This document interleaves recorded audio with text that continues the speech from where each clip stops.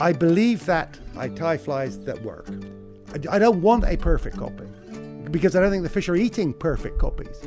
Okay? The fish are eating the ones that have got knackered. They've gone over Niagara Falls. They've been washed over, they've been washed through. I mean, if you're a mayfly and you hatch out on our streams, I mean, it's just pot luck. If you happen to hatch out 6 inches above a water floor, that's your day gone. You know what I mean? So I think that actually the pursuit of perfect fly tying is a worthwhile pursuit, but it's probably contrary to the idea of catching fish. Guiding is not just about getting someone to catch fish. Guides are therapists of the soul. This is Tim Rolston, South Africa's preeminent small stream fly fishing guide, author, FFI master casting instructor, and the brain behind the Fishing Gene, a blog dedicated to the art, culture, and science of fly fishing. In today's episode, Tim talks to us about why it's important to have an inquiring mind, why women are easier to teach than men, and why his fly box looks like crap. I'm your host, Gordon van der Spey. Don't panic, this is The Feather Mechanic. A lot of people have this sort of romanticized sort of idea of what guiding is. So take us through a typical day in a guide's life, in your life. I think the first thing I would say is if you are planning on guiding, you've got to be good at fishing. Okay, I mean that's a bar of entry. Okay, but in terms of your day-to-day work, that's a tiny piece of it.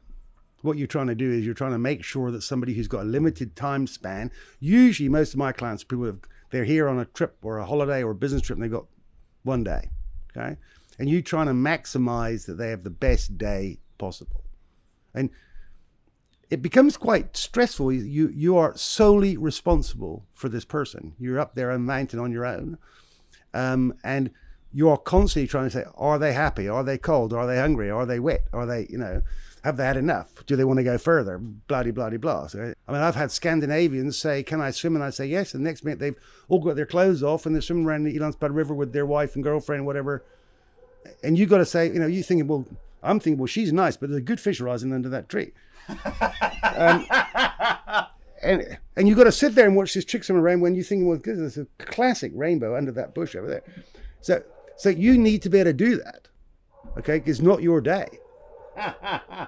So I think that's probably the biggest thing of all is that it's not your day, okay? You're working. What do you think most people can do to improve their casting? What are the common faults that you see? The simple answer to that is get some proper instruction from somebody who knows and has been taught how to instruct, okay? The fact that somebody's a bit like the guiding thing, the fact that somebody is a good caster doesn't necessarily make them a good instructor. Okay, you might not want Lewis Hamilton to teach you to drive to pass your driving test in Cape Town, for example. I mean, the two don't necessarily go hand in hand. So the first thing I'd say is find a qualified instructor, and I would say find one early. Paradoxically, almost all of us, myself included, we think, well, I'm a bloke. It's fishing. I know how to do this. I don't need to get anybody to help me. No, we do. We all think the same thing. So that would be my first thing. The second thing I would say is that it's actually much easier to teach girls than boys because we all have this idea in our heads that if it doesn't work, we just get a bigger hammer. Okay, so boys all try to use power. Okay, especially, and they all try to cast as far as possible all the time. Yeah, so you take 3 guys on a lawn, you give them a triple weight, size 20 dry fly, and within 5 minutes they're seeing if they can't cast it 30 meters. Okay, they're not trying to hit a target or mend the line or make a spade cast, or they're just seeing how far they can chuck it. Okay, so I would say that how far you can chuck it is not a good measure of whether you cast well. So for me, the thing that I learned from you, which sort of meant the most for me, was doing the basics right all the time. If your tippet's too short and you're not getting quite the presentation that you were getting, that is something that hampers you from catching a fish. By just carrying on doing that, it will affect you negatively.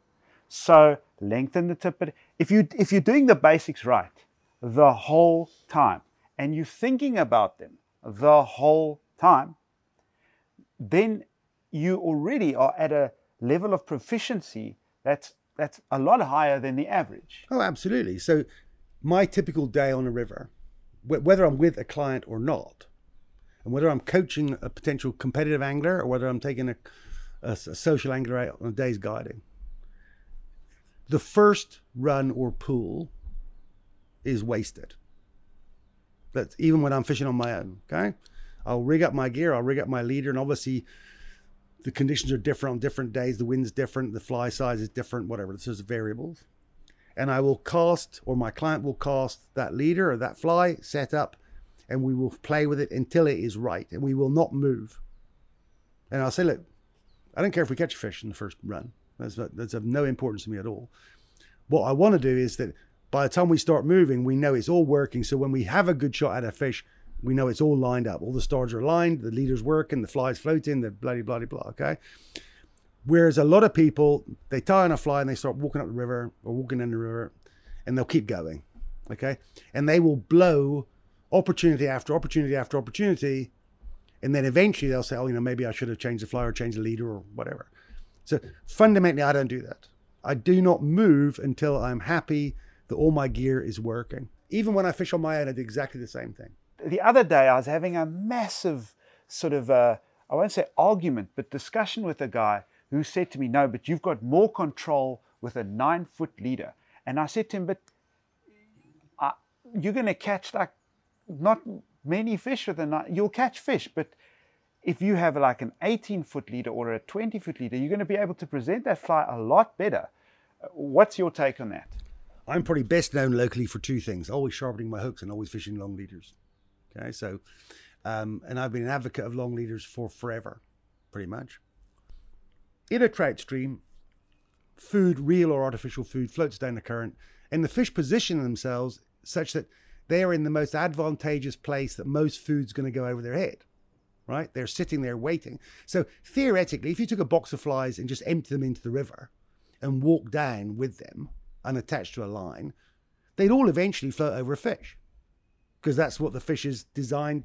His whole strategy is designed to do that, right?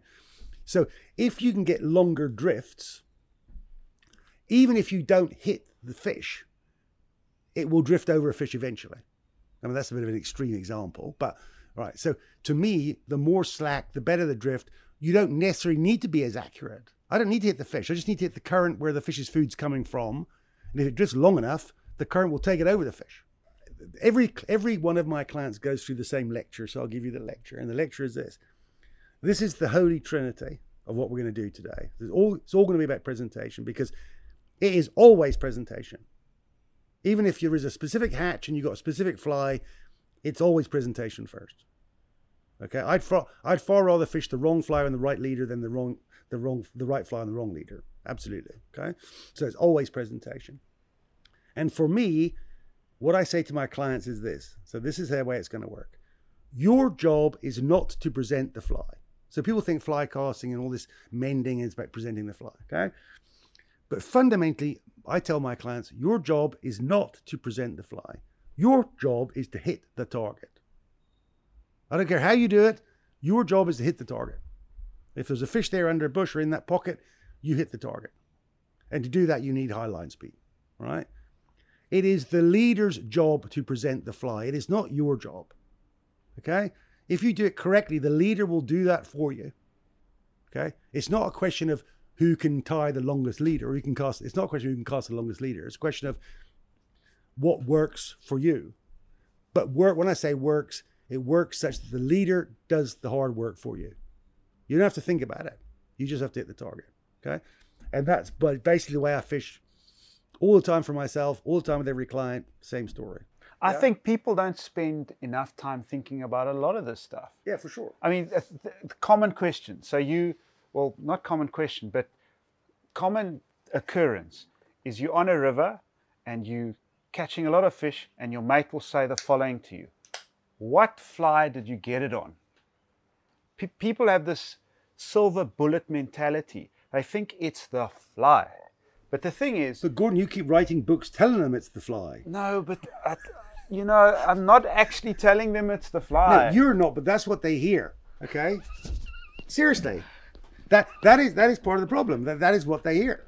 So when I'm fishing or guiding, or if I'm doing some fishing, very, very often at some point the client will say, "Don't you think we haven't caught any fish for a while? Don't you think we should change flies?" I said, "Why?" I mean, based on what? It comes back to that logical hypothesis thing.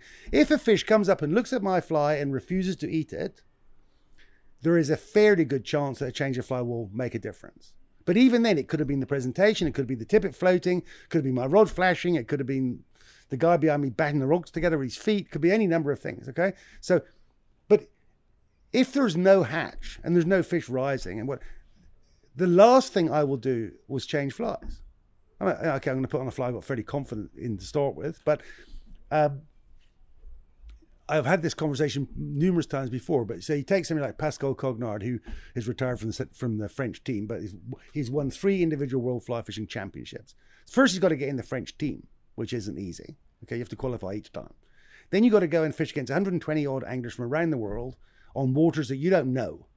Okay, and he's done that and beaten everybody 3 times. If you think that's because he's got some magic fly in his box that nobody else has got, then you're smoking something, okay? To me, that's the most obvious example of why it's not the fly, okay? It simply can't be, because nobody could be that lucky 3 times in a row. So what I've always been amazed about is, okay, so you are one of the best fishermen I know. Well, thank you. No, you really are. But what I find amazing about that is you don't have the best tackle I've ever seen. Like, you don't fish top-end rods. You don't... You must have misheard me when I said, Gordon, I'm a guide and handyman. No, but it's something that actually, that quite amazed me, is you walk up a river and you catch a lot of fish. You catch a lot of fish. And you don't have the best tackle. Let's face it, you don't have crap tackle, but it's not top of the range. Well, I think it depends. I think it depends on how you define top of the range. Number one, most people define that as being expensive. Okay, that's not necessarily a good measure. And there are some very expensive rods that are very good, and there are some very expensive rods that myself and lots of other people don't like at all. My background is science, and my work is handyman work. Okay, and guiding. So my fly rod is a tool. So I mean that's why I'm prepared to sand it down. If I had a hammer that didn't fit my hand, I'd sand it down till it fitted my hand. It's a tool. It's not. I mean, I don't put it in the window for people to look at. You know what I'm saying? So it's a tool, and if that tool does the job you want it to do, then it's a good tool. Whether it costs you $50 or $500 or $5,000, yeah. So if you had to tell me what could I pick a 5-weight rod, I could have any one I wanted. I'd probably say I'd like a Sage XP. Which is, what, decade old, maybe more? I was having a discussion with an angler the other day about floating tippets versus sinking tippets. And I know what I think. What's your take on that? You're trying to get me into trouble again, aren't you? No, I'm not trying to get you into trouble. So there are 2 Peter Hayes that we both know. The Tasmanian Peter Hayes? And the one in the UK who wrote Fishing Outside the Box. I really like the way that Peter Hayes thinks about this stuff. I don't necessarily agree with him on some things, but I like the fact that he thinks about it, and I like the fact that he puts together at least a reasonable hypothesis. So we had a big argument about this, because one of the things he said is that tippet should float. Okay? And despite having our first interaction was an argument, he actually invited me to fish with him on the Wiley when I was in the UK, which is, I think fly fishing is probably the only place where you can actually have an argument with somebody and they're still invited to go with them afterwards. And his argument was this, that if the tippet sinks, it is reflected in the mirror of the surface of the stream, and therefore you effectively got 2 tippets, one in the water and one a reflection. And he had pictures to show it. Okay? And I think that's a pretty good hypothesis. All right? But as I said to him, I said, yes, but Peter, the thing is, you don't ever fish in the sunshine. Here where we fish, the water's crystal clear, it's shallow, it's an African blue sky with a welding rod sun burning down on top of you. And when you throw in floating tippet, it throws a shadow like you chucked in an anchor rope. So for my money, under our conditions, I want it to sink. But if you're a trout sitting there looking upstream, which you do every day, looking at the same scene, and all of a sudden this huge black line whizzes across your vision. It'd be like you sitting watching TV, have a lightning bolt come through the window.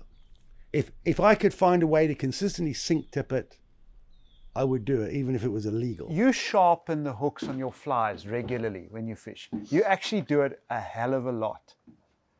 Why?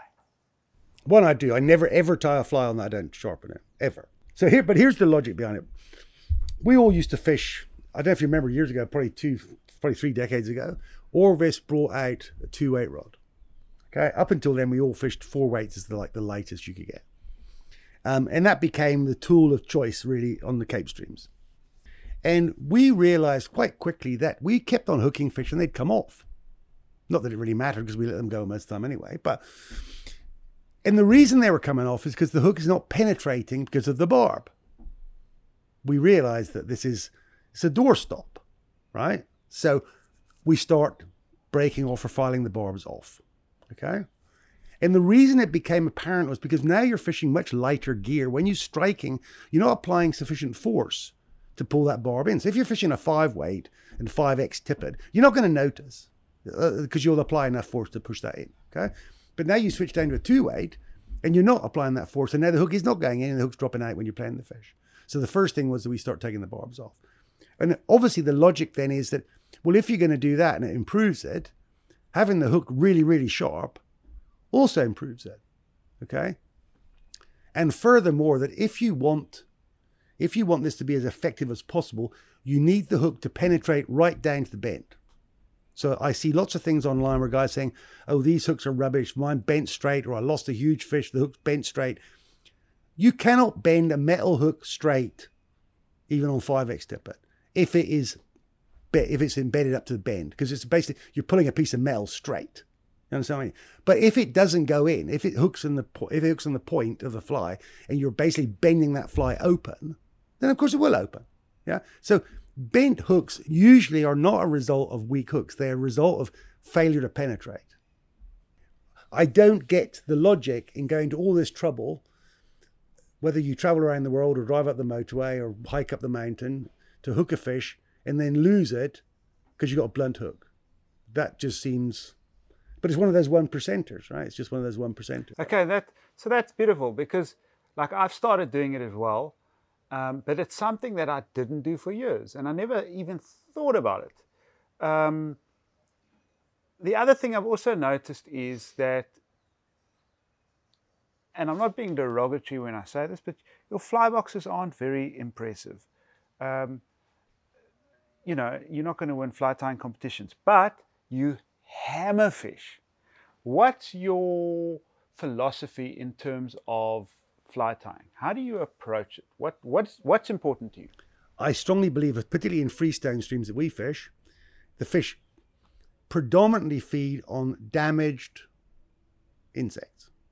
Okay, whether they are what the Americans call stuck or cripples or stillborns, or okay, they've been screwed over, they're mashed in the current, they're just bits of stuff, usually in the film, okay?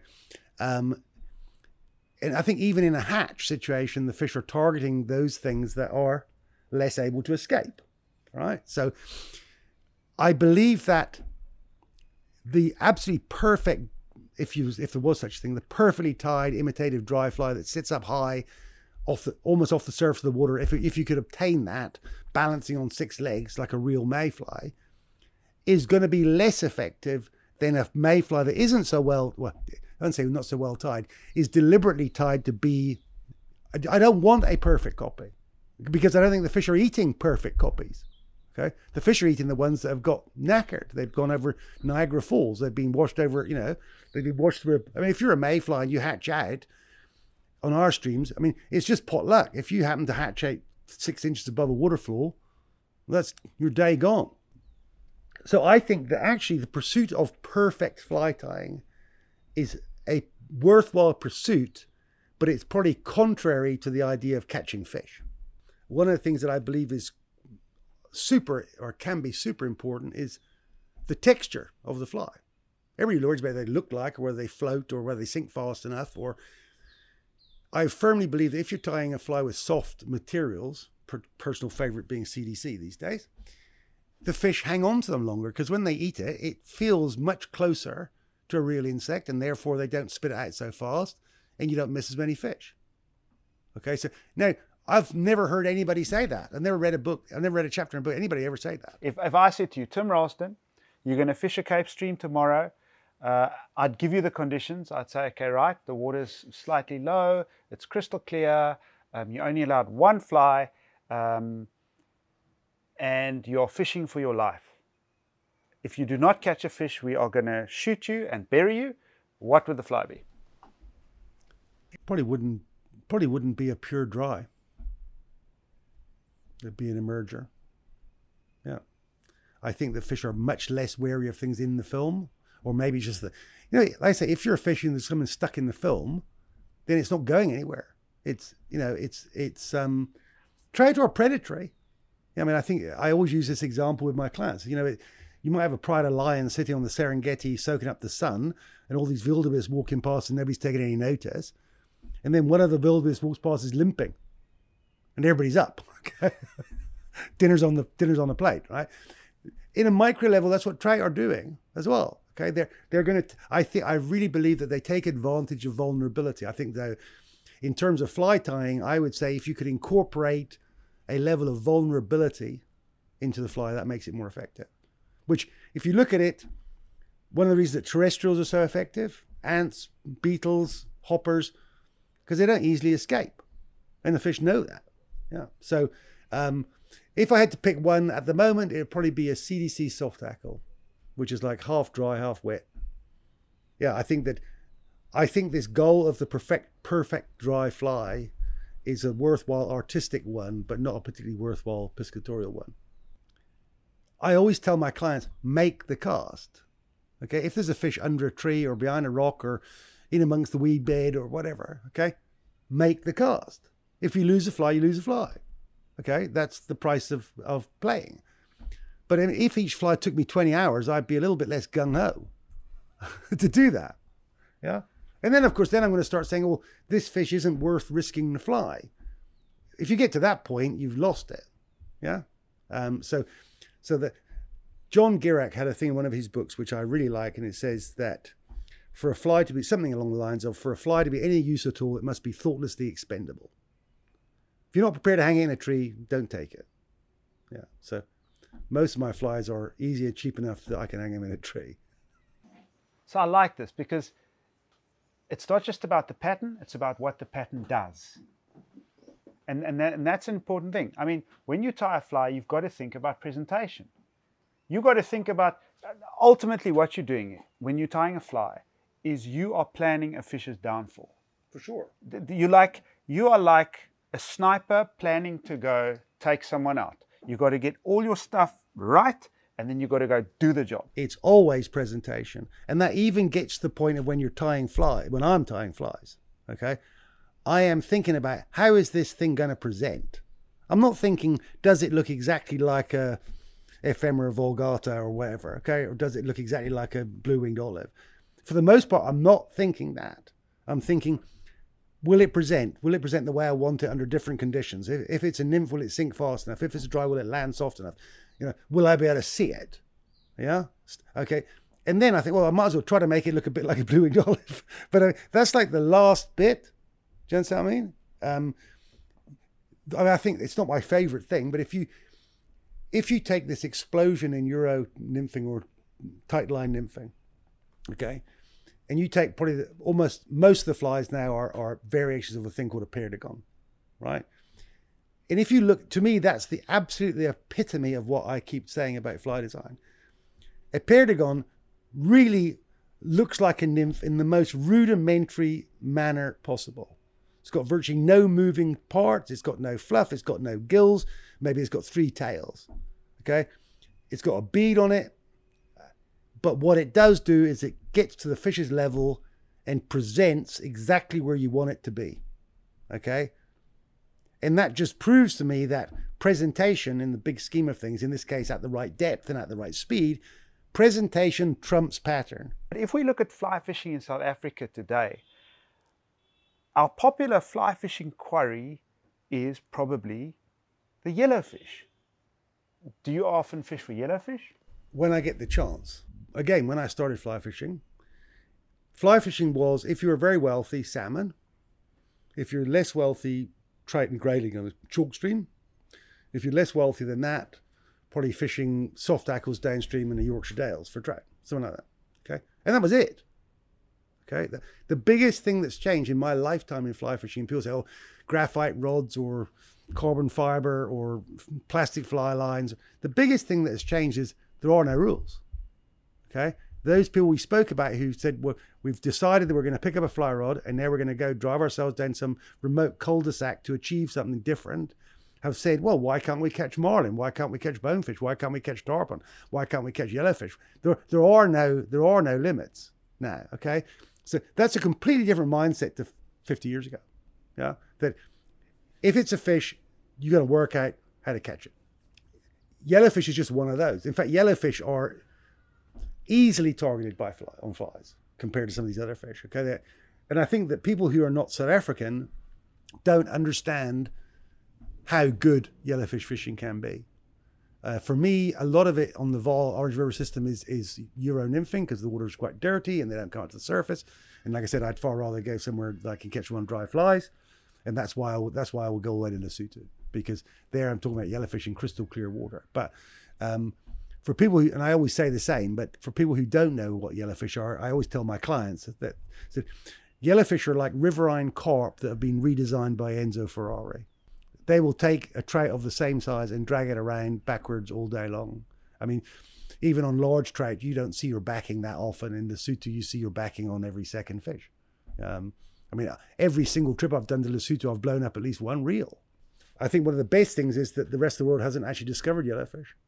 Because if they ever do, we probably won't be able to afford to go to Lesotho again. What would you say? What advice would you give to people? How could they improve their fishing by doing a couple of simple things? What could they do? I think that the key is how you think. I think for all the best anglers I know, it's about how they think. And you and I might look at the same situation and think differently. You might say, I'm going to present downstream from over there, and I'm going to say, I'm going to creep upstream from here or whatever. But you are thinking about it, okay? And I think you need to be able to think about it when you're not catching fish as much as when you are catching fish. Years ago, a friend of mine who was a client originally that became a very good friend, he was an airline pilot, he used to spend time in Cape Town. And he got to the point that when we go fishing, if he was in Cape Town, I just said, let's go fishing. I wouldn't charge him, we'd both go fishing. And he was fishing over a run on the Elandspad River, and there were fish rising, quite a lot of fish rising. And he cast out, and the fly drifted down the river and drifted down the river, drifted down the river, and he got eaten and he hooked the fish. So he cast out, fly drifted down the river, catch another fish. So Hugh, we need to change that fly. And he looked at me like I'd gone completely mental. He said, but I've just caught 2 fish in 2 casts. There's no way I'm going to swap this fly over. I said, yeah, but I'm not looking at the 2 you caught, Hugh. I'm looking at the 5 ahead of them, all of which took no notice of your fly. It's just a mindset of how you're looking at it. So he's looking at it as being successful, 2 casts, 2 fish. I'm looking at it, I saw at least 5 fish refuse it. So he changed flies, and he took a fish after fish after fish, I think 12 in 12 casts. And even after that, he said, you know what? I would never have changed that fly. And that's how I'm saying. So if you're catching fish on a fly, I think it behoves you to change it. If it doesn't work, you go back to what you were using, but you might find one working better. That kind of mindset is ultimately how you get better. Yeah. That mindset is saying, what would happen if? What would happen if I do this? What would happen if I do that? Yeah. Of course, the best way to do that is catch a lot of fish first, then you're relaxed. If there was one thing you could change in fly fishing, what would it be? I could think of a few. I'd like tippets to sink. I'd like fly rod guarantees to be banned. I'd like private water to be very limited. I'd like to see greater public access, which although that is happening in lots of places. I'd like to see a lot more youth involved and support of that. Okay, that's cool. Thank you very much for... do you have any questions you'd like to ask me? I don't want to ask you a question, but I do want to make a request. Okay? Stop telling everybody that it's the fly.